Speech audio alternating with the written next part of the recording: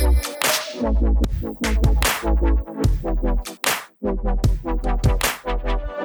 welcome back to the Two Guys, One Plant podcast, the weekly podcast that deep dives into vegetables, plants, herbs today. We talk about the history, nutrition, the medicinal uses. We also talk about how to plant it for yourself and grow it, whether that's on a balcony or whether it's in your backyard. And we also talk about the best ways to cook with it so that you get the best nutrition from it, and also to pair it with the right kinds of food. The other guy on the other side of this podcast is Timothy Ackerman, who does it with me. G'day, Simon. How are you, mate? I'm very good, thank you, mate. How's your day been? Day has been busy. The week has been busy. What about yourself? Yes, much the same. It seems like life is getting back into full swing. Oh, yeah, very much full swing. Yes. So I'm navigating full swing with a newborn. Yeah, it's challenging, right? Yeah, it is. Yeah. But at the same time, very rewarding. But I think it just proves how busy our weeks have been, where we are recording this podcast the day before we release it. You're not supposed to tell people that. No, aren't I? I don't know. No, we are transparent in this podcast. Yeah. We don't record weeks in advance. No, we do it every week, which is a good and nice thing, I think.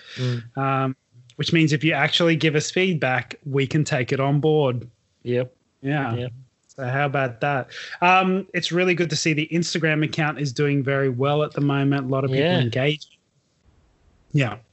Did you see the little note on there from people over in Spain who have their own avocado tree? Yes, I did. Yes. Yeah. 800. I know, 800. 800. And they harvest from March through till October. Incredible. Absolutely amazing. I was fascinated by that. I can't remember what the Instagram account is, but really, really cool. I was really fascinated by that. Yeah, we should get him to send a photo. Oh, yeah, that would be so cool. It is, Breathe Ethical Clothing. So go and have a look at them on Instagram. They do some really cool ethical clothing. And I believe they're based in Spain, which is really cool. That's very cool. Yeah. They start picking in February and don't stop until October. Unbelievable. I love it. I mean, if there's ever a reason to start growing your own avocados, I can give you 800 of them. Well, look, mate, you were at my place last weekend. You saw my sprouting avocado. What'd you think? It's looking really good. It's looking very, I was going to say full, but it's looking very long. Let's put it that way. It is, and it's already bigger than when you saw it. Yeah. Wow. It's starting to look fantastic. Like a mini tree. Yeah. That's really cool. Like a little Groot. Yes, but bigger. Nice. Very, very longer, that's for sure. Yeah. Yes, and I planted garlic this week. Oh, I forgot about that. How's that going? So, really good. And I actually bought some more garlic today. That is the Argentinian one that we spoke about, the purple garlic. So I've got some of those, and I'm just going to leave them out and let them just start to sprout. Yep. And then I'm going to plant those at the warehouse when they start sprouting. Yeah, good. Yep. Yeah. So really, really cool. And it literally cost me, I think, $8 to get potting mix to put it in there. And I just got some like a vegetable potting mix, which 25 liters, and planted them as per our recommendations that we gave in the podcast last week. So yeah, I'm excited to see how they grow. Yeah, that'd be cool. Yeah. Absolutely. Well, look, let's not delay too much today. We have another big episode. It's covering off sage. Yeah, I mean, we haven't even introduced it yet. Sage. No, interesting. I know. Yeah, a herb. And I actually didn't think too much of it before I started researching it. And How much did you know about before you started? Well, I have a sage plant here at home. Oh, okay. And I love cooking with sage, although, it can be a bit fiddly when you're cooking with it because it tends to burn very easily. But in terms of anything other than cooking with it, and I know that it goes in risottos, that's pretty much the extent of my knowledge of sage. Yeah, I'm the same. And funnily enough, I think it was before we decided to do sage, I was watching Brooklyn Nine-Nine, and Gina burns sage in the office to clear it of her spirit when she's leaving. And I was like, oh, I wonder if that's a real thing. That's fantastic. I love it. It is a real thing. We're actually I'm gonna tackle a little bit of sage burning today. Good. In the history, because I think it's an important side avenue of what this is. Well, look, let's jump in, shall we? I'm really interested about the history. Yeah. Have you got any facts for me before we? Oh yeah. I'm pretty light on the facts. That's okay. So I've really only got one to give you. Oh, yeah. You are light on the facts. I didn't. I had a look, and nothing really jumped out at me that I didn't think we weren't going to cover in the notes. Yes, I actually found that to be the case as well. Right. So the only thing, and we could cover this in our notes as well, but I found it particularly interesting. I wanted to highlight it was there are more than 900 species of sage. Whoa. Yes, just sage. I don't actually cover that, but that is crazy. I think actually the most remarkable fact about that is that we pretty much only use two. So you're thinking common sage and clary sage? Is that right? Or, is clary sage the white sage? Yes. I'm not sure. Yeah. Pretty sure it is. But right. Yeah. So just two different kinds of sage that we use out of 900. It's crazy. It's all absolutely. Well, that's my fact, mate. Yeah. Well, congratulations. All right. Well, I'll hit you with one now. So back in the day, it was believed that sage stimulated the brain and thereby increasing powers of concentration, memory, and reasoning.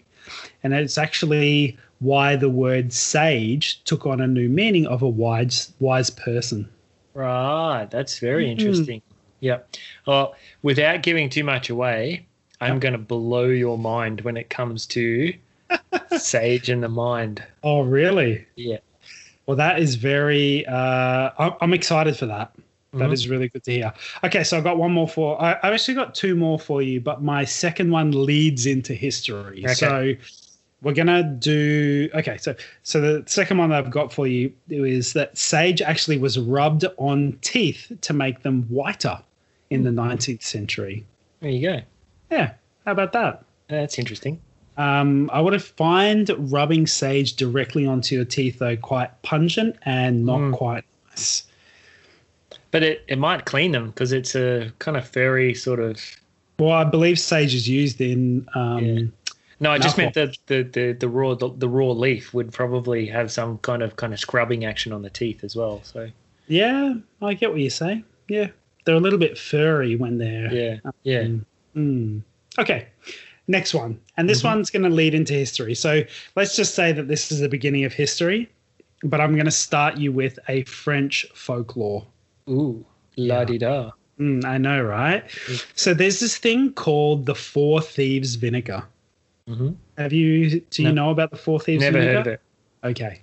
Did is really Four Thieves have some vinegar? Or? I see where you're going with that. I'm not sure how you got there, but yeah, okay. Okay, so it's said in French folklore that the Four Thieves vinegar can actually cure the plague. Okay.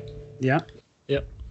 Yeah, kicking things there, mate. Yes. I thought you were gonging me off. I kicked like the bucket. Red Simons. Gong. All right, you're done for the night. My desk. Yeah. Okay, so it's like a folkloric elixir, and it's supposed to protect against the Black Death, and it's a combination of rosemary, sage, mint, and raw vinegar. Okay. Right. Yep. So basically, when the plague was going through the city of Marseille in the 17th century, there was a bunch of grave robbers and thieves that were like going into houses and stealing from the dead bodies and like stealing from the dead bodies on the streets as well, right? So they didn't really pay too much attention to it because they were thinking that, you know, these thieves are going and stealing from people with the plague. They're going to get sick themselves and end up dying. So who cares, right? I was just thinking that myself. Yeah. You're like, yeah, no worries. It's all good. So the thing was, though, that these thieves kept robbing people, kept doing it, and never got sick, right? So what they were doing, though, was they were covering their body and covering their face masks with this herbal vinegar that has this strong antibacterial and antiviral properties, right? So it came to like the time where they caught them, and when they fronted up to the judge, they actually offered them a bargain. They wanted to know what this elixir was, what this vinegar was that they were using, so that they could use it for people in the town as well to stop them from getting the plague. And it goes, you know, the tale goes that the thieves were given for the exchange of this elixir, they would be hanged instead of burnt at the stake. Oh, mate, what a deal. I know, right? So consequently, they gave up the elixir and were hanged, and a much quicker death. Humans were brutal back then. I tell you, very, very crazy, right? Yeah. So yeah, there you go. There's a little interesting. folk tale before we get into the history of sage.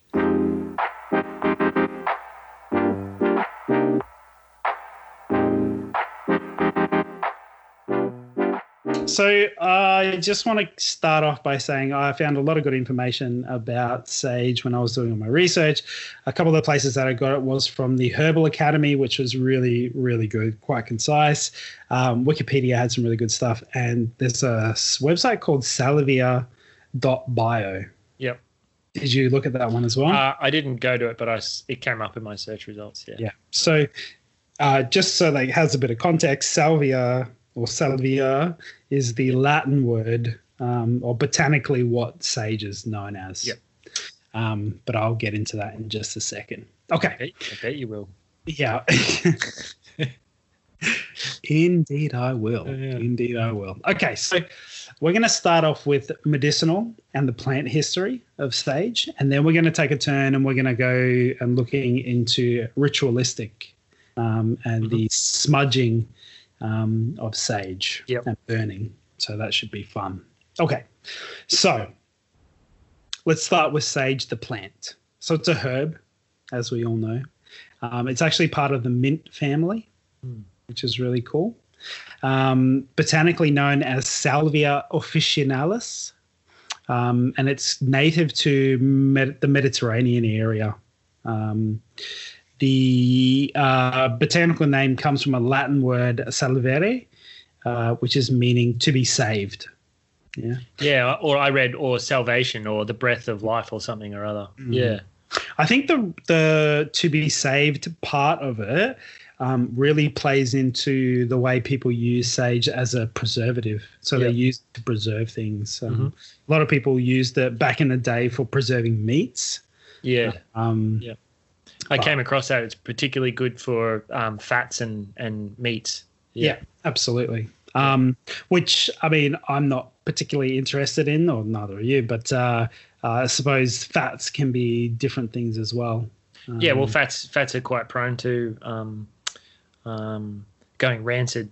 Yeah. Yes, absolutely.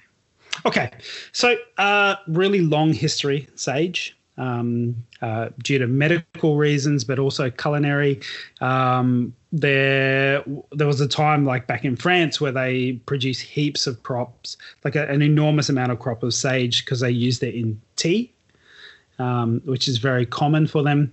The Chinese were such a fan of this French sage tea that they actually were trading Chinese tea. They would do 4 pounds of Chinese tea to 1 pound of French sage tea at the time. So this is back in around 812 AD. So in ancient Rome, sage was considered to have like a lot of healing properties, particularly helpful in digestion of fatty meats at the time. So that's what we're talking about again. It was also part of the first Roman pharmacopoeia, which is basically, a pharmacy book of medicinal herbs and spices, which is pretty cool. They used it to heal ulcers, to stop the bleeding of wounds, to soothe sore throats. The Chinese used it to treat colds and joint pain, typhoid, kidney and liver issues as well. So going back to the Romans, so the father of pharmacognosy. Cool. I was doing really well with pronunciations so far today, I thought. This guy's Dioscorides, and he was a military physician, and he was actually Nero's pharmacologist. Yeah. Spoke about him with the garlic. Yes. Yep. Who noted down that sage was one of the most appreciated and important herbs of the time. Again, he used it for stopping bleeding, ulcers, sore throats, hoarseness. When we sort of move over to ancient Egypt, some of the oldest records of them using sage are more than 4,000 years ago. And they used, the Egyptians mostly used sage as a remedy for infertility. Oh, okay. Yeah. But it also was used in treatments of serious diseases and epidemics like the plague. Mm-hmm. So another reference to the plague, which is really cool. So ancient Egypt had plagues as well.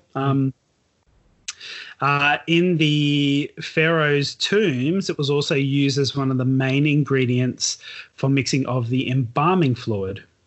So not one single Egyptian pharaoh could not move to the afterlife without those herbs.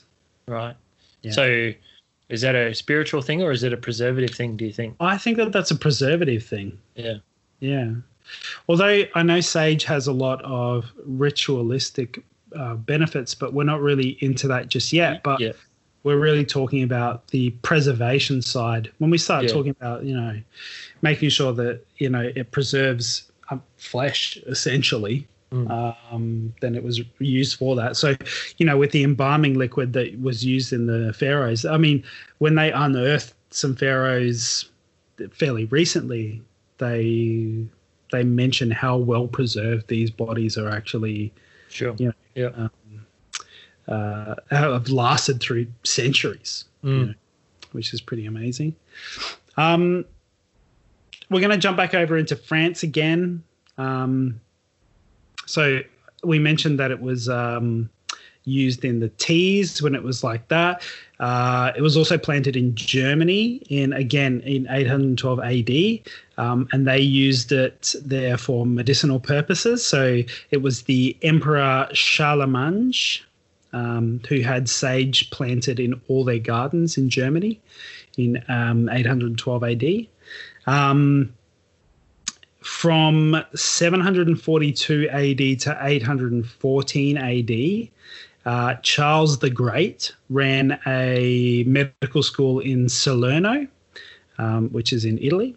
In this school, sage was one of the 100 plants grown on the property, and it was said that he appreciated sage the most of all, and that even today it is mandatory to be grown at all monasteries. So they know it as the salvation plant, which ties into what you saw about the original word meaning, which is cure or save. Yeah.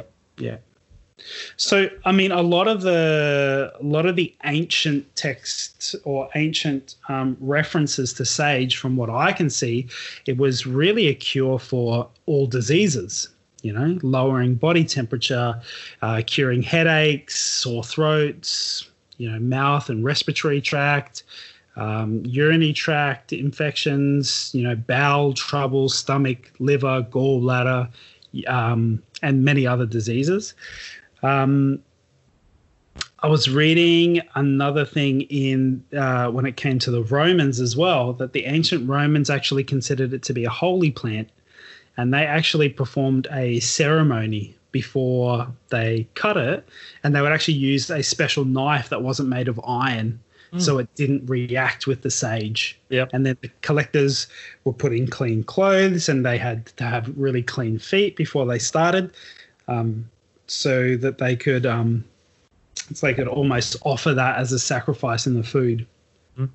Yeah, that's really interesting. That's a lot of uses there.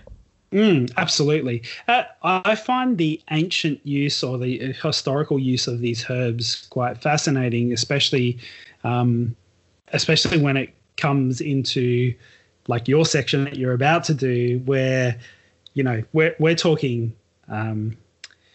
We've said this before in most of the other episodes. It's really trial by error,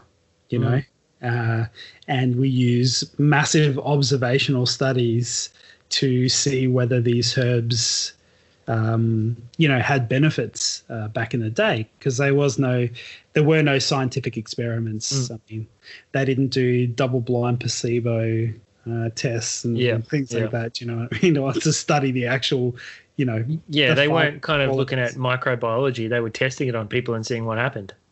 Absolutely. Yeah. Which, I mean, just sort of moves straight into the fact that they probably tested a range of herbs that were terrible for people on them as well, right? A lot of people died from them. Okay, so what was I up to? Here we go. So it's also believed that sage is an important plant that protected against magic, fire, and hail, as well as easing in the birth and conception. And they usually stored it in the freezer with the seed for planting, and then they lay it in the coffin with the dead. Okay. So this, again, that's in the from what I read, that was in the Italian sort of history.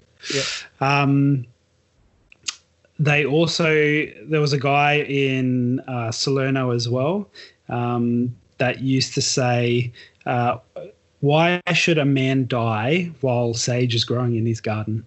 I don't know. Why should he? Yeah, well, no. There's actually the Italian saying here of that, but I don't think I can. Yeah, I'm not even going to give that a crack, to be honest.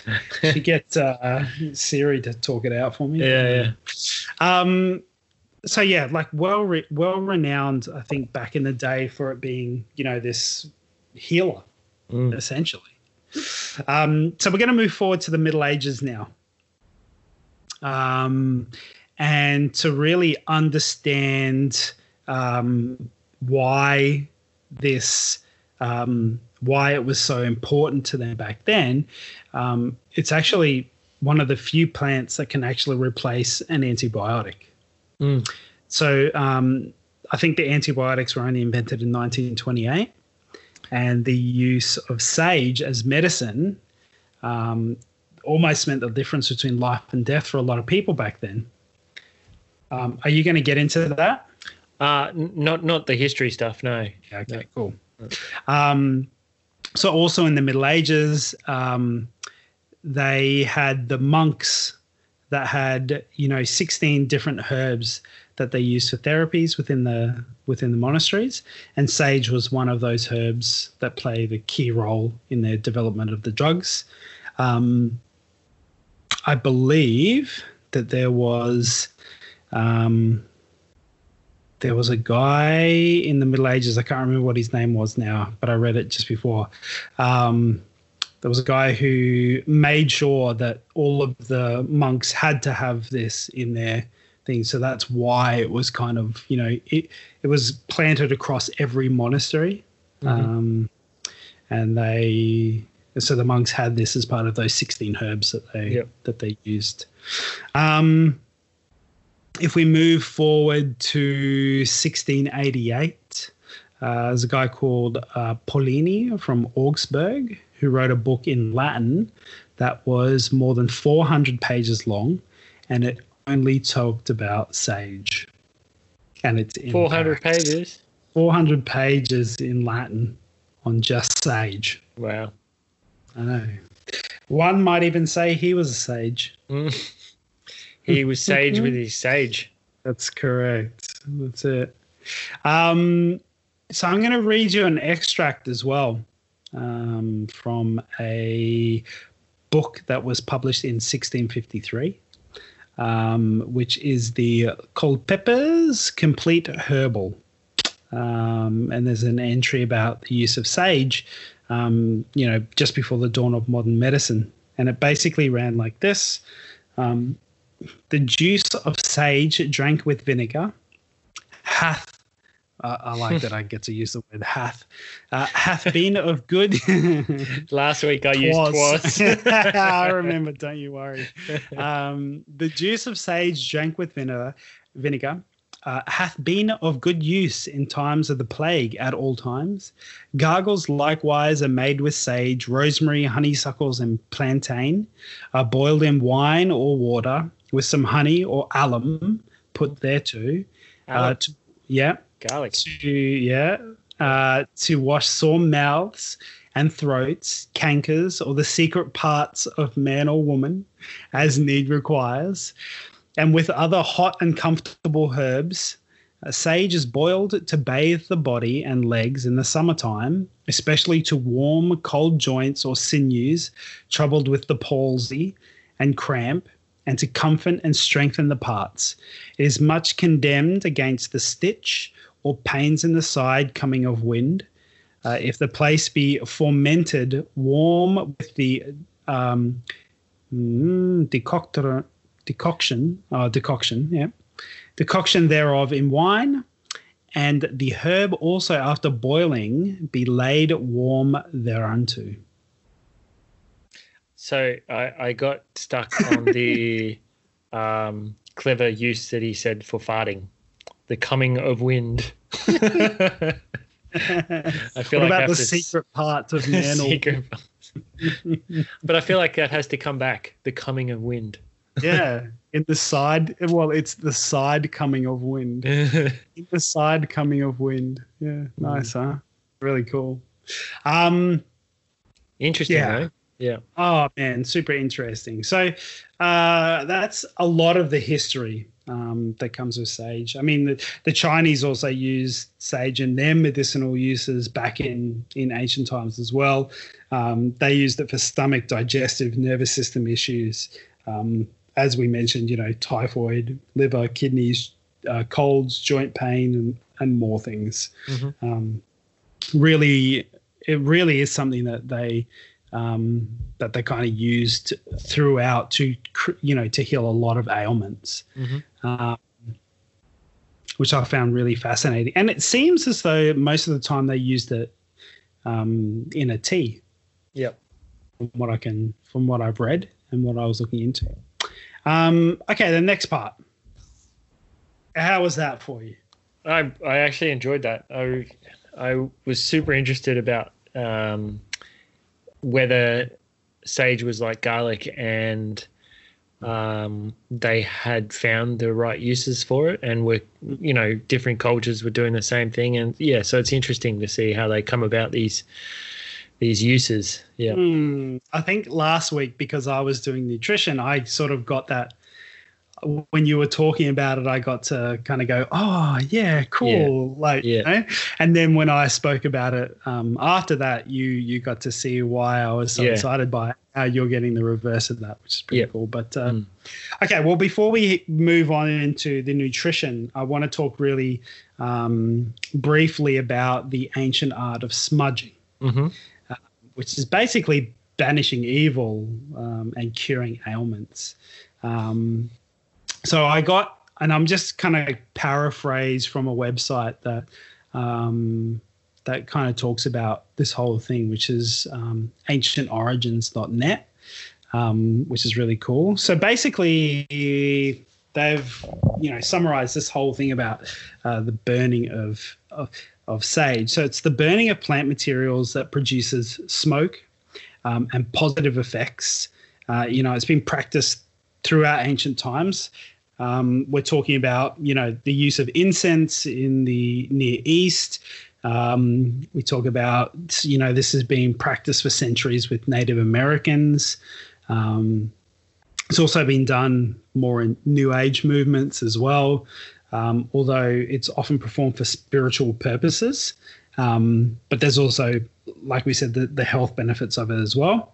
So smudging is a ceremony practiced by various cultures around the world, which involves the burning of a smudge stick, which is basically, it looks like a little fat stick, but essentially it's just a whole bunch of the herbs that have been dried and wrapped up, really tightly to be like a fat stick. Basically like incense, like an incense stick that we have now, but ours are produced in a factory rather than handmade, and like a stogie. But you want to try and think like a 50-cent piece is how wide these things are. So it's a lot of herbs packed into. Heaps going on. Yeah, absolutely.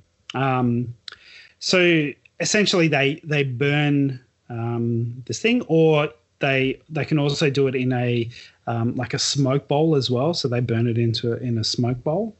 So basically, so the smudging involves the burning of this smudge stick. And whilst white sage is the most common herb that they use for this, they also use other herbs like, cedar, sweetgrass, lavender. Among the Plains Indian tribes, they used pure tobacco when they were doing this. And also tree sap was used in Central and South America. So smudge sticks kind of consist of either one kind of herb or a mixture of different herbs, in all that for what they do. But essentially, let's get to, the health benefits and the spiritual benefits of it. So they're saying here that research shows that the medicinal smoke from a smudge stick can purify the air about 94% of harmful bacteria for up to 24 hours. Well, that's interesting. Yeah. In many traditions, smudging involves a 4-direction ceremony or prayer and the sending of smoke and prayers in 4 cardinal directions.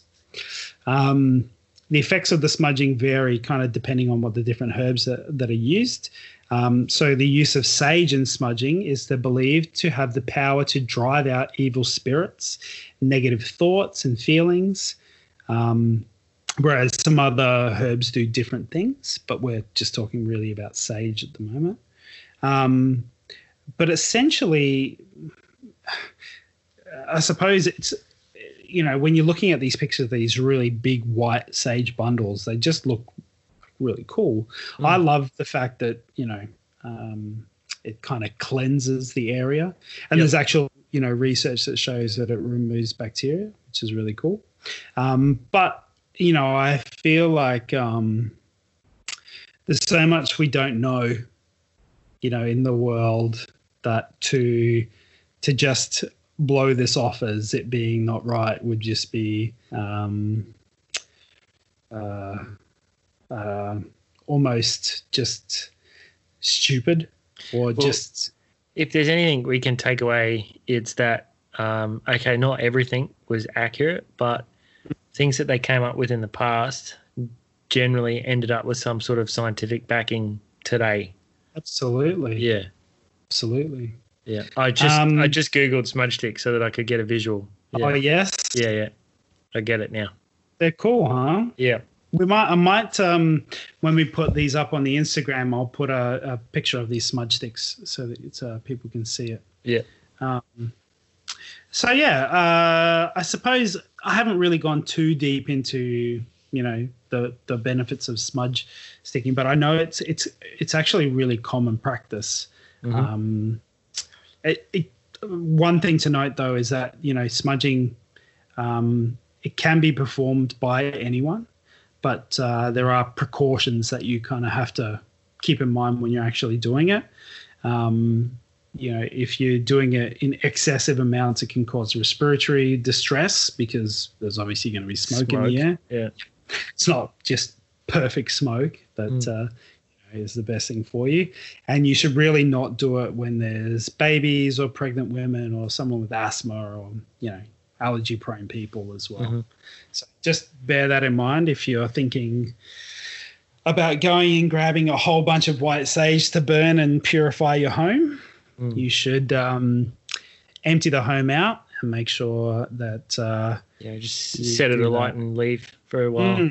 Well, you're supposed to I'm pretty sure you're supposed to go into do a ceremony. Yeah. Do you see what I'm doing with? I can see, mate. Yeah.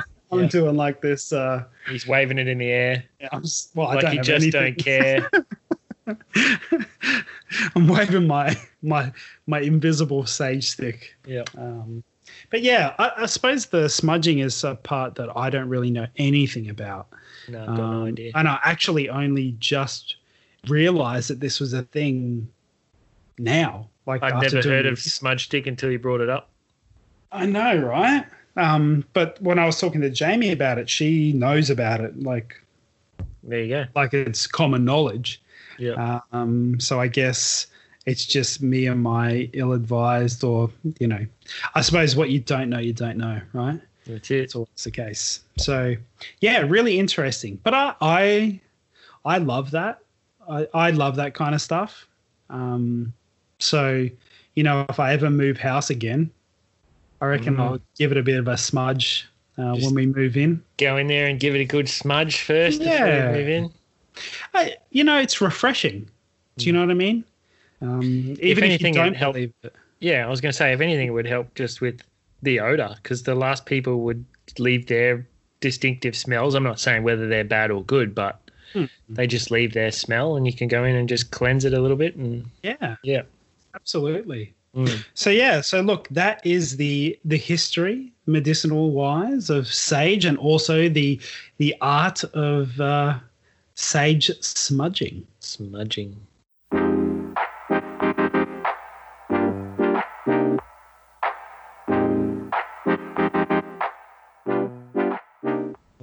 Let's talk about the nutrition and the medicine of sage. Yes.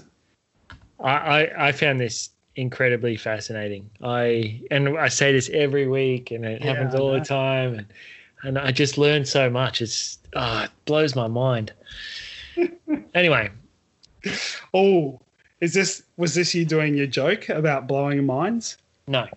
Okay. No, I'm gonna blow your mind. That's later. Okay. That's later. I want to run through a couple of like minerals and vitamins that are particularly noteworthy when it comes to sage, but I'm gonna go into a little bit more detail before I move into the different kinds of uses and that sort of thing. So, of note, the vitamin K is quite high. You get about 10% of your recommended daily intake. Iron is equivalent for about 1.1%. Don't ask about serving size yet, because I'm going to get to it. How'd you know I was going to ask? Yeah, I know, right? I'm doing this for effect. 10% of what? Yeah, I'm doing this for effect. I ruined it. No, you didn't. Sorry, start over. So vitamin K, right? Yes. 10% of your daily intake, or your recommended daily intake. Iron is 1.1%. Vitamin B6, 1.1%, calcium, 1%, and manganese, 1%. So just on those, these are ones that are particularly noteworthy of your recommended daily intake. Now, this is in a serving size of 1 teaspoon. So according to this, it's quite a small serving size, right? So in 1 teaspoon this is of ground sage, you will get 10% of your vitamin K daily intake, right? So this got me thinking. Every episode we talk about 100 grams. Yeah, I know you're not going to eat 100 grams of sage, but I really wanted so that we were comparing apples with apples, right? Or sage with sage. Okay? You mean sage with oranges? Yeah. So there's actually a lot going on in sage, but to keep it short, I picked out some numbers that just really jumped out at me, and I'll talk through them, right? So we scale up what I what I've talked about to 100 grams. We can compare it with everything else, okay? Okay. And I'm not doing these in any particular order. So carbohydrates is about 22% of your recommended daily intake in 100 grams. Dietary fiber in 100 grams would be 143% of your daily intake. So straight away you see that sage is quite high in dietary fiber. Yeah. Probably the highest thing we've talked about. Yeah. 22% protein, or 22% of your daily intake. Ooh. And let's go down to calcium. 127% of your recommended daily intake of calcium in 100 grams of sage. Iron, 156% of your recommended daily intake. Potassium is 23% of your daily intake. So that I put potassium in there because bananas was 10%, and then we talked about avocado being 12%. Well, sage is 23%. Wow. Vitamin A, 118% of your daily intake. Vitamin B6, 207% of your daily intake. Vitamin K, 1,429% of your daily intake. Copper, 84% of your daily intake. Magnesium, 107% of your daily intake. And manganese, 136% of your daily intake. Now that's just a hand-picked selection.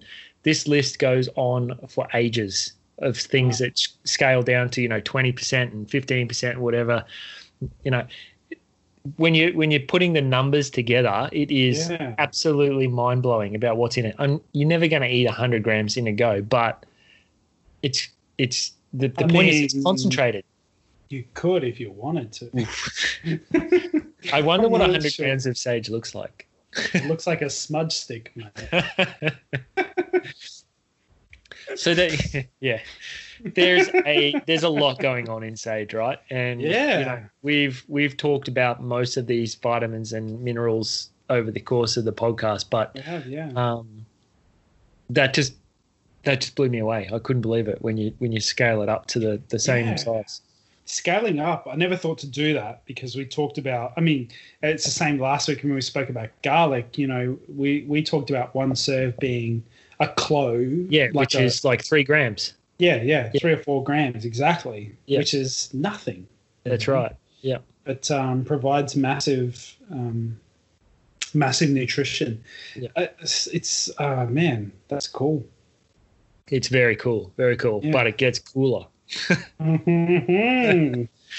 So I'm not even going to discuss all the vitamins and minerals. We talk about this stuff all the time. I'm just going to move into the more medicinal type uses for it, right? Okay. So other than the vitamins and minerals, sage is also quite high in antioxidants, but particularly polyphenols, which can act as antioxidants, but they can also act as anti-inflammatories. But sage has over 160 different polyphenols in it. And so like I said, they're a plant-based compound that acts as an antioxidant. There's a couple of particular ones to concentrate on. One is chlorogenic acid, caffeic acid, rosmarinic acid, ellagic acid, and rutin. So these ones are particularly important, right? All of these are found to have particular health benefits in terms of cancer risk and brain function and memory, but I'm going to go into more detail. But, super packed with antioxidants, anti-inflammatory, so really good for you in this. So there was a study that was done that found that drinking 1 cup of sage tea twice a day significantly increased your antioxidant levels and defenses, but it also lowered your LDL, bad cholesterol, and increased your HDL, your good cholesterol. And we talk about that a lot as well. We do, right? Yeah. So straight away there, apart from antioxidant, you're getting really good health in terms of cardiovascular health and cholesterol, because cholesterol is one of the risk factors for heart disease. There were some animal test tube studies done that showed sage could fight certain types of cancer. And these cancers were mouth, colon, liver, cervix, breast, skin, and kidney. It's quite an extensive list there. That is only animal study, though. So in these studies, it showed that sage suppressed the growth of the cancer cells, but also killed them as well. So not only slowed the growth down, it would kill cells that were already there. Yep. That's cool. Very cool. Yeah. That's not often what these things do. No, usually you can't get one or the other. Yeah. Yeah. And a lot of times it's a lot of the things that we talked about, it's preventing free radicals. Yes. Right? Well, that's what your antioxidants do. Yeah. That's right. So, but to actually kill cancer cells, that's pretty cool. Yeah. Yeah. So I have to stress there are only animal studies. There aren't really any human studies on that yet, but that would be a good thing to look into, I'd say. Yeah, I'm sure they are doing that. But I hope that Big Pharma is doing it because it's sage, right? And then they have to monetize it somehow. Wow. That's what it always comes down to, isn't it? Yeah. So the next thing I want to talk about, and this is one of the things that sparked my interest in the history, is oral health. Yes. So there's some documented antimicrobial effects from sage that neutralize microbes that are responsible for creating dental plaque. So they can actually help with the plaque. There's a study done with a sage-based mouthwash that was also shown to effectively kill Streptococcus, which is a bacteria in the mouth that causes cavities. And I know all about that one. There's also a test tube study done on a sage oil, and it was shown to kill and halt the spread of candida, a fungus that can also create cavities, but candida can also manifest on the skin and other places as well in the body. It's kind of, but yeah, it's really good for that whole mouth feel. Oh damn! Did you do a Colgate ad? I don't know which one it is. Don't say their name. We're not sponsored by them. Sorry, no, we're not. Yeah. Colgate's. Colgate, if you're listening. Sage. Get it in your gums. So there was also a study that noted that sage could treat throat infections, dental abscess, infected gums, mouth ulcers, but there needs to be more research to make a real kind of comprehensive recommendation. But I think you kind of spoke about a lot of those things in the history. Certainly did. That's really cool, man. Yeah, which I didn't know about sage and the oral benefits, so it was particularly interesting. This one I knew about, this next category I knew about, which sounds weird, but it comes from my time of my brief stint as an owner of a health food shop, and it's to do with sage and menopause. So I think a lot of menopausal ladies out there will know straight away what I'm talking about. But sage was also always known. Well, when I say always known, it was believed to be a cooling herb and really good for women when they're experiencing hot flushes and that sort of thing. And they would come in looking for sage tablets to kind of help with that. But I found some good information here. So for those that don't know, menopause is when there's a decline in the female hormone estrogen, and it causes a bunch of nasty symptoms in the body. One of those I said was hot flushes. You got sweating and irritability and those sorts of things. So sage it's actually been known to, it's a traditional use to reduce a lot of these symptoms.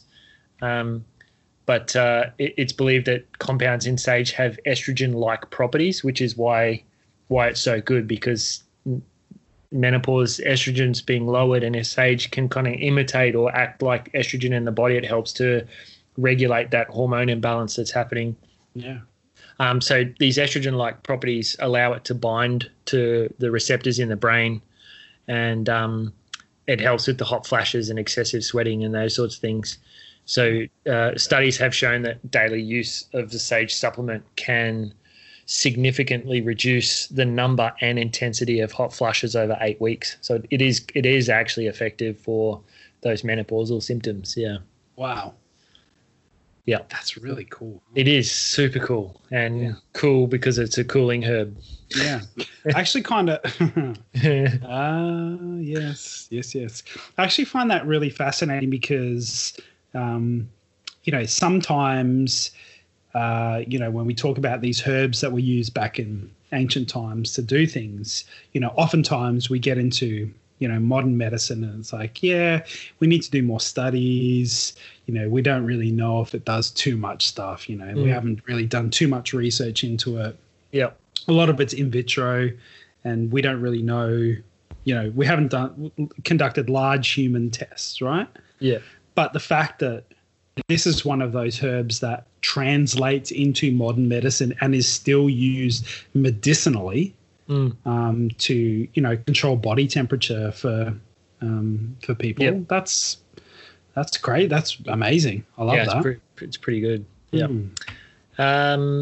So blood sugar levels, we've talked about this a lot, and I actually did some extra reading when I was looking at sage, particularly about the antioxidants, because I wanted to just learn a bit more about antioxidants, and there's a pretty clear link between antioxidants and blood sugar regulation. So there's a lot of plants that we've talked about where we've got really good kind of regulation of blood sugar, and it's linked with antioxidants, but two with dietary fiber, and both of these exist in quite high levels in the sage plant. So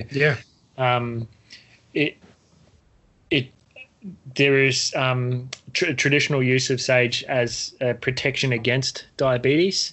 There has been some research done on lowering blood sugar levels. In one study, sage reduced blood glucose levels in rats with type 1 diabetes. It activated this receptor, and when the receptor was activated, it helped clear excess free fatty acid in the blood, which the flow-on effect of reducing that fatty acid in the blood is improving insulin sensitivity. So having increased sensitivity can help keep your blood sugar levels in check. There's another study, and this one again is in mice.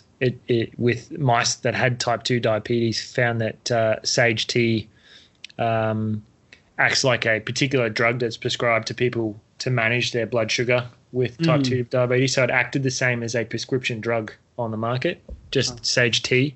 Yeah.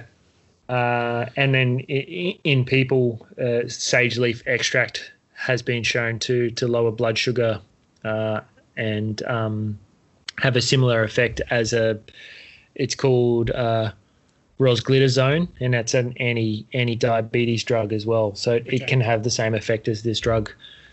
So, I mean, obviously more research needs to happen, but there's some pretty strong arguments there for sage and diabetes. Yeah, absolutely. And particularly blood sugar levels. Yeah. So, yeah, I know it's crazy, right? The next category, which is my last one, is, and you and I, it's our favorite topic. It's about the brain. Ooh, yes. Right. Yes. And I've said it a couple of times, blew my mind. It was, this is one of those moments where I was like, are you kidding me? Are you for reals? Stop making me wait for this. Let's go. Sorry. Okay, so we talked about the antioxidants, and a lot of the antioxidants kind of plays into this effect that it has on the brain, right? So there was some research published in 2003 in the pharmacological biochemical behavior is the issue. It confirms what herbalists have long known about sage, particularly good for the memory.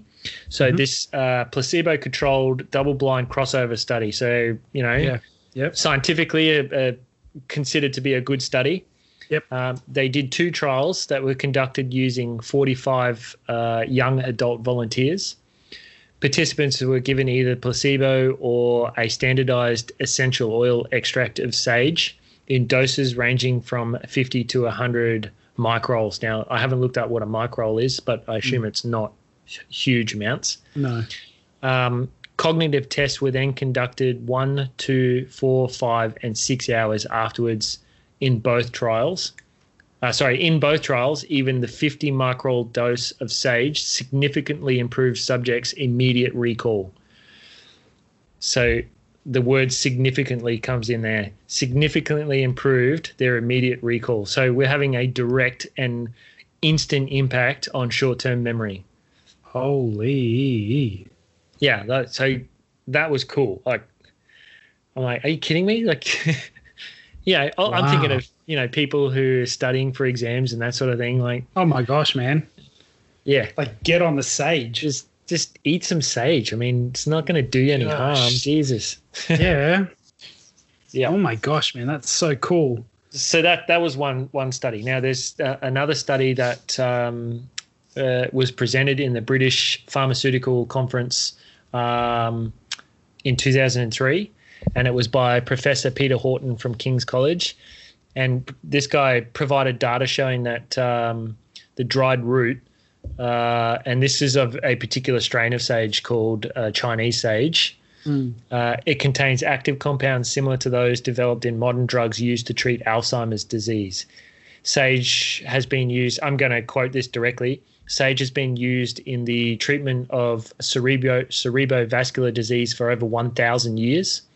4 compounds isolated from an extract of the root of Chinese sage were found to be acetylcholine esterase inhibitors. The memory loss characteristic of Alzheimer's disease is accompanied by an increase of this acetylcholine esterase, increase of the activity of this, and it leads to depletion from both cholinergic and non-cholinergic neurons of the brain. So I'm going to skip through a bunch of stuff here. Alzheimer's disease acts on this expression of activity. By inhibiting the activity, sage provides a useful therapeutic option to the use of pharmaceutical acetylcholine esterase inhibitors.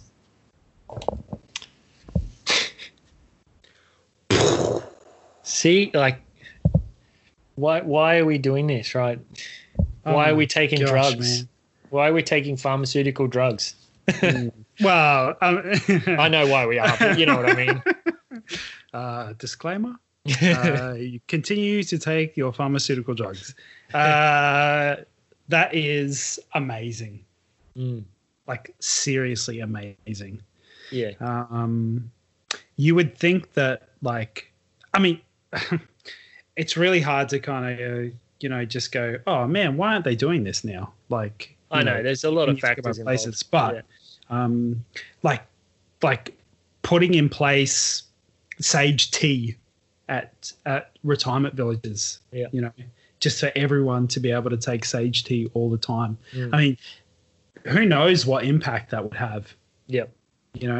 Coffee and tea is a given at most retirement villages. It's just provided, right? Can you imagine what sage tea would do to?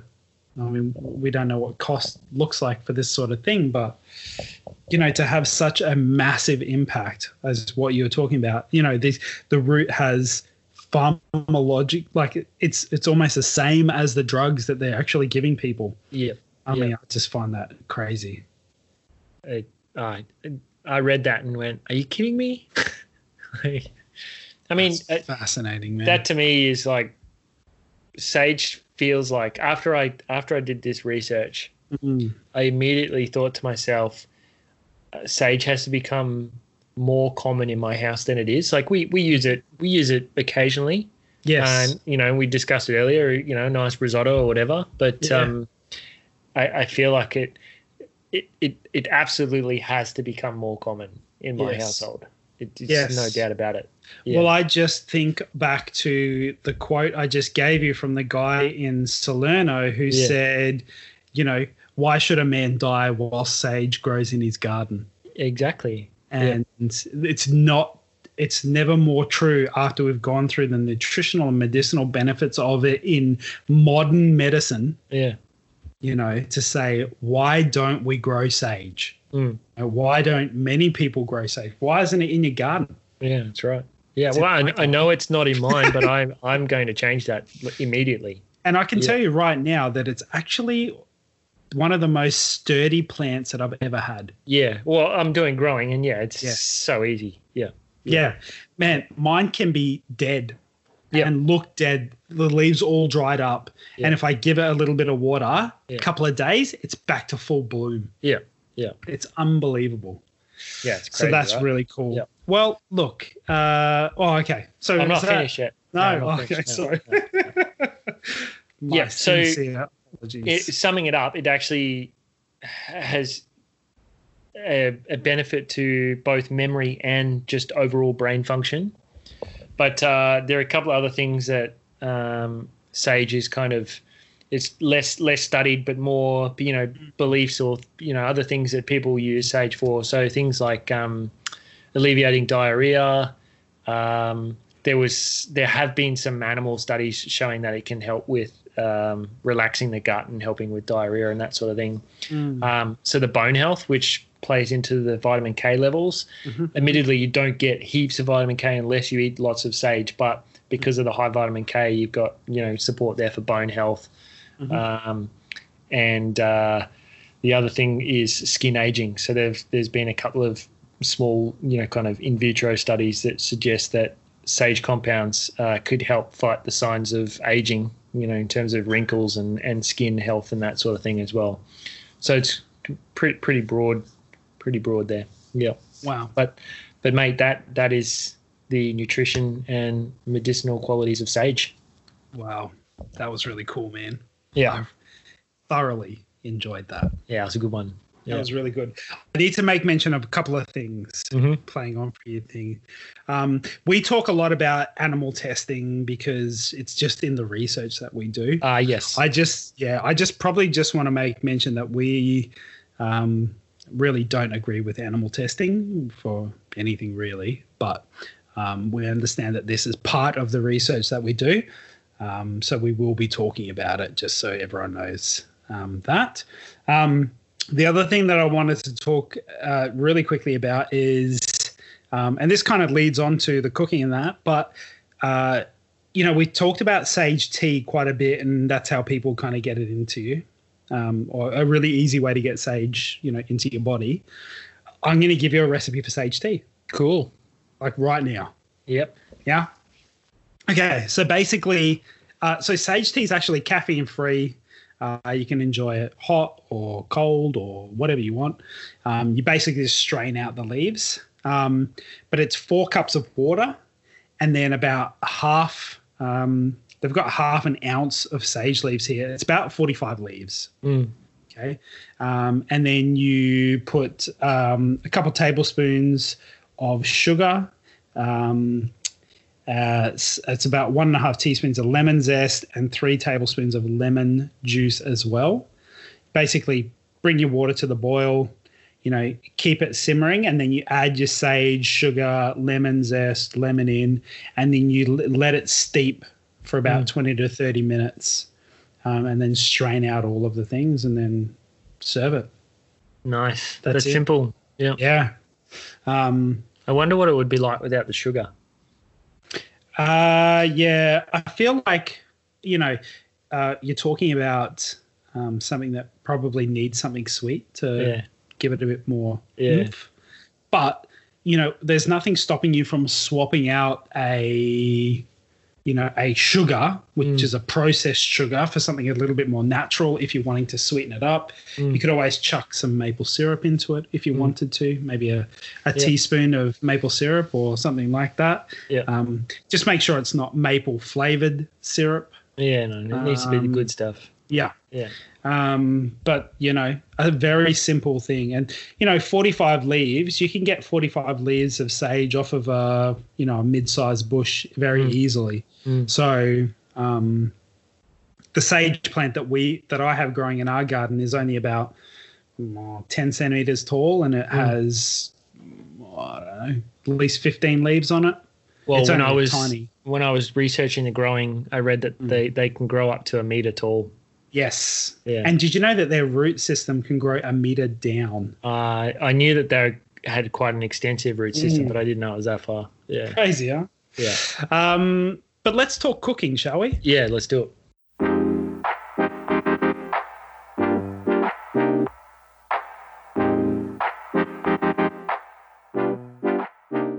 basically I'm going to run you through a couple of do's and don'ts and why, how it's used in a lot of different things. I'm going to talk about a couple of my favorite recipes and ones that you should try at home, what you can try and do with sage at home to try and, put it into more dishes. And then I'm also going to talk about a cocktail that you can make, which put sage in as well. Just so that, it's something that you can... I had a cocktail as well. Oh, did you? Yeah. Oh, what was yours? Let's start with cocktails. May as well, man. We're both enjoying a glass of whiskey at the moment, so... I'm just trying to find where I wrote it down. It was a gin and pear cocktail that had some burnt sage, so it's kind of like smoky sage in the cocktail. Yeah. Oh, nice. Yep. Mine was it's called a sage brown derby. Oh yeah. And it's basically rye whiskey, pink grapefruit juice, some lime juice, agave syrup, a couple of things of bitters, like a couple of dashes of bitters, and a fresh sage leaf. So basically you put your whiskey and your grapefruit juice, lime, agave syrup, and your bitters together in some ice, and then shake it. Then you pour it out, and then you get your sage leaf. And essentially, to activate your sage leaf, you just put it, in your palm, and then slap the sage leaf till it becomes fragrant, and then you just float it on the top of your cocktail. That's cool. Yeah. Nice, huh? Makes me want to have it right now. Delicious. You can find that at bonappetit.com. Really, really cool little recipe there. Okay, let's talk about cooking with sage. So, look, sage has got a pretty strong flavor and aroma. So, adding it early in the process is a good idea rather than, cooking with it late, because it's so powerful. It can overpower a lot of things. But when you start frying off or cooking with sage, it kind of mellows out the flavor. You can fry it. You can just, crush it up and put it into different dishes. You can, grind it in your mortar and pestle and add it into pestos. You can add it to your Italian tomato sauces. It goes really well with parsley and bay leaves. So, that's definitely something you can, chuck into anything. A lot of people use it for stuffing as well. It's very commonly used in stuffing. Okay, here's some do's and don'ts. Okay. Do use it lightly. Yeah. Okay. No, it's overwhelming. So a little bit goes a long way. And I think this kind of ties into why we're not having 100 grams of sage. Serving size. Yeah. It's quite potent. Yeah. So, having it in small doses. Yeah. I don't think that takes away from the medicinal properties of it and the nutritional benefits, not having it as 100 grams. Like just 1 gram of it is giving you like an amazing amount of nutritional benefits. So, don't let the fact that it can be a bit powerful kind of overshadow anything, because you can cook it down so that you can hardly, so it's not too powerful a flavor. Yeah. So complementary flavors for sage. So do cook it with garlic, rosemary, bay leaves. It's really good to do that. Here's a way to preserve it correctly. So you can freeze your sage in ice cubes. Have you seen this before? Yeah, we've done it with not sage, but other herbs. Yeah. It's actually really good for, putting it into cold drinks later on. Yeah. So if you're wanting to get those sage health benefits and you just want to do it in some water, then freeze it in some ice cubes and pop it in your water. Yep. Or put it in your soda from a Soda Stream or whatever you want to use. This is not a promo for Soda Stream. Mate, I'm just plugging all the products and I don't know. You're just giving it away. I know. Other preservation methods include sage vinegar. You can also do a sage butter, which is very common, I must say. Sage butter is like a really big thing. So, I mean, there's nothing to stop you from frying up sage and then adding it to butter. Yeah. And then creating a whole jar of sage butter. Yeah. So definitely an option. They use sage with dairy products as well. I don't have any dairy, but I mean, that's not to say that it wouldn't go well with a plant-based cheese. It's really good that it goes with mild and creamy sort of cheeses. Yeah. So they use does. Yeah. So like a feta and that sort of thing. Yeah. So, even steep it, like putting some sage into the oil of a feta. Again, I only have plant-based feta, but, same as far as I'm concerned. Yep. You also want to choose it carefully. So making sure that you're getting like fresh and vibrant leaves. So the ones that look a little bit discolored and that aren't standing up. So sage will typically stand up when it's fresh on the tree or on the plant. So make sure you just grab the ones that are looking good. Yeah. Okay, next part, don'ts. So, I mean, this one is kind of here or there, but, don't really use it raw. You can use it raw. There's nothing against using it raw. It's just it can be a little bit unpleasant in salads and things like that if it's raw, because it can be quite overpowering. Yeah, and the texture's a bit funny too. Correct. Yeah. And don't have it if you're pregnant, because it has been reported as the cause of uterine contractions. Oh, yeah, okay. Sorry. Have I heard of people having sage to help? I thought you just had a contraction. I was like, uterine contractions. And you're like, I was just wondering if I'd heard of people taking sage to help when the baby's due. Yeah. Wouldn't that be funny?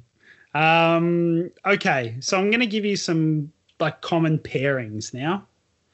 So a very common pairing with sage is polenta. I don't know if you've made a sage polenta before. I haven't, no. Oh, my goodness. Yeah. So this is the thing about polenta, right? Polenta essentially is just, your corn polenta, and then you add in water or stock, whatever you want to do, and then you basically chuck in a buttload of butter to make it, velvety and lovely. So when we talk about sage, we're talking about sage butter is like a perfect match for it. So sage polenta is just like match made in heaven, right? Really easy way to incorporate, a number of leaves into your dish without it becoming too crazy. Sage and onions are really good mix as well. Sage and white beans. You can do a white bean hummus with sage in it. Nice. Yeah, I think that sounds amazing. Sage and apple. Yeah, okay. Yeah. Sage and pineapple as well. And there's even sage and roasted peanuts. Yes, that would make sense because well, you say peanuts, I was thinking of pine nuts, but yes. Yeah. Well, same, right? Yeah, because we do a pumpkin risotto with burnt butter, sage, and roasted pine nuts. Yeah. And it is the best. Yep. Absolutely. Yeah. So I'm trying to expand everyone's minds here with things that you can do with. Yeah. So I'm just going to read out a list of. Yeah, recipes. Good, because I mean, I really only have used sage in a risotto, so I need to know more. Yeah. Okay. So you can do a sage butter with ricotta. I mean, you stupid idiot. A sage butter with gnocchi. Ricotta. How did you get ricotta? Oh, my God. Oh, it's been a long day. Yeah. Okay, so let's backtrack there. Yeah. Sage butter with gnocchi, which is actually delicious. I've had this before. I've made this before. It is so very simple. It's just gnocchi that's been cooked, and then you throw it into a pan. Once you've cooked your gnocchi and it floats to the surface, you just skim it out and chuck it into a pan that's got butter and sage in there. Yeah. And you just fry it off, man, and then serve a bit of cracked pepper over the top of it. And Perfect. Oh my, yeah. It's amazing. Yeah. You can do sage butter on ravioli as well. So like pumpkin ravioli with sage butter over the top of it. Beautiful. You can use sage olive oil with pasta. You can put it into pesto. You can add sage into bean dishes. So as we said before, the white bean, but there's nothing stopping you from putting sage into other bean dishes as well. You can use it in risottos, like we said, with like thyme and rosemary, or you can put sage into soups.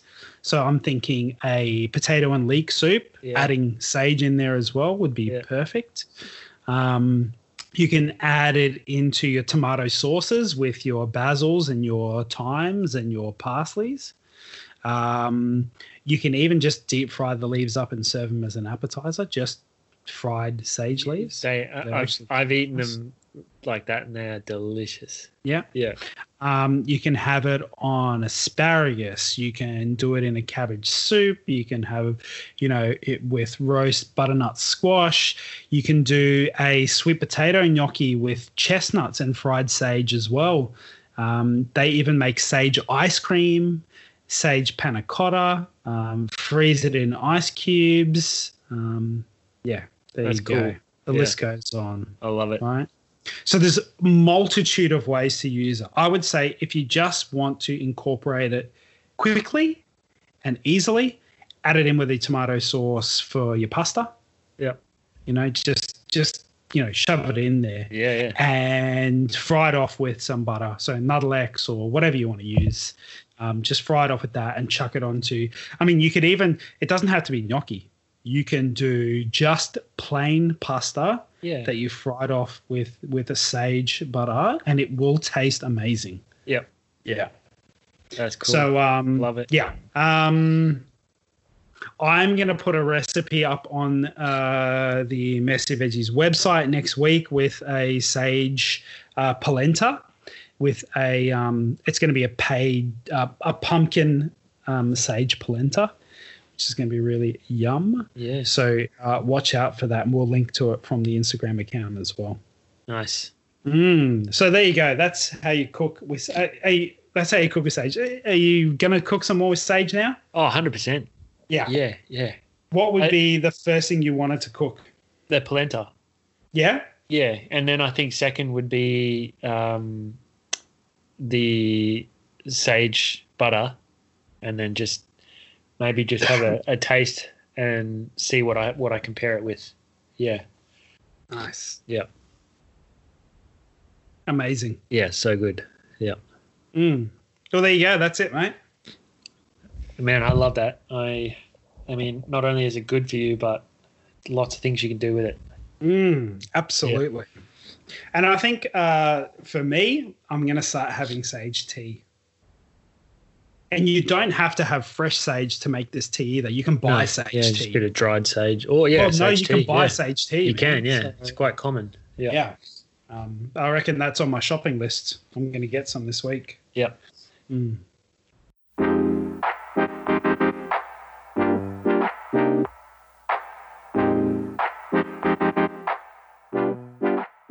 This is pretty simple, right? You can grow it in a garden or a pot. It'll grow anywhere. You can grow it from seed. You just got to water it, or water it well. It loves as much sun as you can give it, and you only have to water it if the soil dries out. So you don't need to kind of keep it wet all the time. Just watch it. If the soil dries out, give it a top up. So it's quite hardy. Yeah. But once it's started to grow, then you can start picking the leaves from it. You just when the tree is young, or the bush or the plant is young, you just have to be careful not to over harvest it. So you need to not take too much at the start and just let it start to build up and become a little bit more hardy, and then you can really start to take as much sage as you want. Okay. So it's probably best to have a couple of plants growing at first. Yeah. But one thing it's particularly good for is attracting bees. So if you've got a garden, it's a good kind of like border plant where it'll attract the bees, because I don't think I've ever seen them, but from what I read, the flowers are actually quite beautiful, so that really attract the bees. Yes. They're so you purple, can, aren't they? I don't know, but yeah. I think I saw a couple of pictures of them. Bright purple flowers. Yeah, cool. Mine's never flowered though. There you go.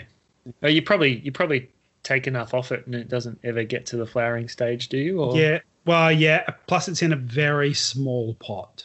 Yeah. Okay. So we're talking 5 centimeters by 5 centimeters. Yeah. Okay. So it grows to what you put it in. Yeah. So definitely, I'm assuming a bigger pot if you want it to be bigger. Yeah. But it'll grow to the size of the pot. Yeah, and it can grow up to 1 meter in height. So if it's got the space, it'll really grow.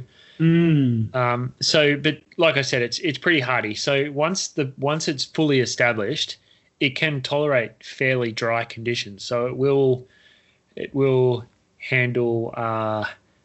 I translate dry conditions to neglect. So we'll handle neglect from people. Correct. Yeah. Yes. I have neglected our plant, but it is still alive. Yeah. I don't think I've watered it in a few months. Yeah. It's probably honestly in winter it's probably okay too, because it's but not as hot. We're only just getting into winter now. Yeah. We're talking about probably haven't watered it since March, and it's still alive. Yeah, okay. Yeah. So that's pretty good. Yeah, it's amazing. Yeah. So if you do let it go to flower, let that process happen, and then just give it a kind of a really light prune after it's finished the flowering. Don't cut it back to the woody stems. Just prune the heavier woody stems only once a year. So you kind of you don't need to give it a full prune, just a little bit, and then give it a good prune once a year. Okay. The other thing that I wanted to note was when you harvest it. So, like I said earlier, it was making sure you only take a little bit in that first kind of year where the plant's really starting to establish. Once it's fully established, you can harvest up to 3 times in a season. It's important to, this says stop, or I think slow down, or just be wary about the plant's health coming into winter. So sort of late autumn, start to really consider whether you need to take some sage off a particular plant, or what it's looking like. Is it healthy? And the plants themselves will last for a long time, but they do have a lifespan. So eventually the plant will die, and you'll need to replace it with another plant. I've seen some places that say 3 years. I've seen some that say 3 to 5 years, and I've seen some that say 6 to 7. So it probably just depends on, how you look after it and the quality of the soil and that sort of thing. But the plant will die at some point, and you won't be able to bring it back to life. Yeah. Well, that's good to know. It just means that you haven't really messed up too much. Yeah. Right? Yeah. So if your sage plant dies, because obviously I haven't watered it in 3 months and the thing's still going. Yeah. So if you haven't watered it in 3 months and it's dead, then maybe it's dead. It might actually not be your fault. Maybe. Take heed. It's not your fault. It's the plant. It didn't last. But look, at the end of the day, super hardy plant. You can grow it anywhere. Yeah. Just plant some and get into it. I'm super excited to plant sage now. Yeah. So companion plants. Oh, yeah. Short and sweet: beans, carrot, rosemary, and strawberry. Nice. Yeah. Ooh. Can you imagine like sage and strawberry, like a strawberry smoothie with the ice blocks with sage in it? Well, I was thinking like a strawberry and sage panna cotta. Ooh. Yeah. Tim, you're a chef. Sounds delicious, mate. Yeah, it does sound good. That sounds really good. Yeah. And rosemary. I'm thinking sage and rosemary butter, not just sage butter. Yeah. We'll see. But I have a really big rosemary bush in my little herb planter, so I am going to plant my sage in there with the rosemary. Yeah. Amazing, man. That's really cool. Yeah. You'll have to take a couple of pictures when you're planting your sage. Yeah. Okay. Yeah. And we will put those up. That was really cool. Yeah. But mate, that's how to grow sage. Yep. Wow. Look at you. Now, is there a way to store it? You touched on the storage, so I didn't go into it too much. Okay. But the freezing really at the end of the day, or you can buy dried sage if you wanted to, or just pick it as you need it. Really. Okay. Yeah. Cool. Awesome. Oh man, that's so cool. Yeah. I'm like really pumped to go and get some sage from like a nursery or something like that. Just so I just hope more that we're in winter. I hope that they're still around. Yeah. Yeah. Well, it shouldn't be too hard to get your hands on some, surely. I hope not. Yeah. Wow. Well, that was a lot of fun, man. Yeah, it was. Yep. Yeah. I enjoyed that this week. I enjoy every week, mate. What are you talking about? Well, no, I just, I enjoyed this a lot more than snow peas. Yeah, I bet you did. Even though snow peas were high in vitamin K as well, I believe. K and C, yeah. Yes. I think. Yeah. Yeah. Wow. A lot of crossovers with a lot of the vegetables that we do. Yeah. In the nutritional benefits of them. Lots of very good things to pull from them. But yeah, wow, that was really cool. Sure was, mate. Thanks, man. Thank you. Well, as always, I guess it's a massive thank you to everyone who has tuned in and has listened to the podcast. We do actually have some big news about the timing of the podcast. Oh, yeah. Yes. So we are making a move from our usual Fridays to Tuesdays. So we'll be releasing each episode on Tuesday from now on instead of Friday, which means so this one obviously is coming out today, which is Friday the 19th of the 6th. But the next episode will be the following Tuesday. So not Friday the 26th. It will actually be coming out on Tuesday the 30th of June. Yeah. Just because just because we wanted to. Yeah. Well, it gives a little bit more breathing room for us to prepare the episode. And also we're kind of gearing it up for people to listen to on public transport. If you're going on public transport or in the car going to work, we want to give people an opportunity to, school themselves on a bit of plant knowledge either before or after work. Yeah, that's it. Yeah, well, look, another week done and dusted. We have, I keep saying that we're having guests. We are having guests coming up. Happening, yes. But as soon as we haven't got a couple locked in already, but these interviews are happening in July. So, but it will be fun. I can tell you that we are doing a podcast with a guest about cauliflower. So that's coming up. We were also talking to someone about coconuts, which is coming up as well. We will be talking to someone about pineapple as well in a future episode. A little off-center, not so much about eating pineapple, but some of the byproducts of pineapple and how they are used in the manufacture of goods, which is really interesting, and I'm very, very excited about that episode as well. And lots of other things, cacao, spirulina, like there's a lot of things coming up that is to get excited about. Yeah, man. It's going to be good. Yeah, it's going to be really good. And those interviews will not sidetrack from what we are already doing. So we'll still be covering history, nutrition, planting, and cooking. It's just that we will be adding in like a little segment where we talk to some other people about these particular plants as well. Some sort of alternatives as well. Yep. Yeah, because we're not experts in anything. We kind of do our research and become experts that week. Yep. But, we're talking to some people who have got long histories in these vegetables and plants. So, it's just going to be really exciting to bring some other people into it. Yeah, it'll be good. Yeah. Absolutely. Well, okay. Thank you, Tim. Thanks, mate. That's all I've got for you. Yes, I'm done. Yeah. Okay. Well, I'm going to let you go to sleep. Yeah. And I also am going to go and pass out. But look, until next time, do yourself a favor and go and eat some more plants.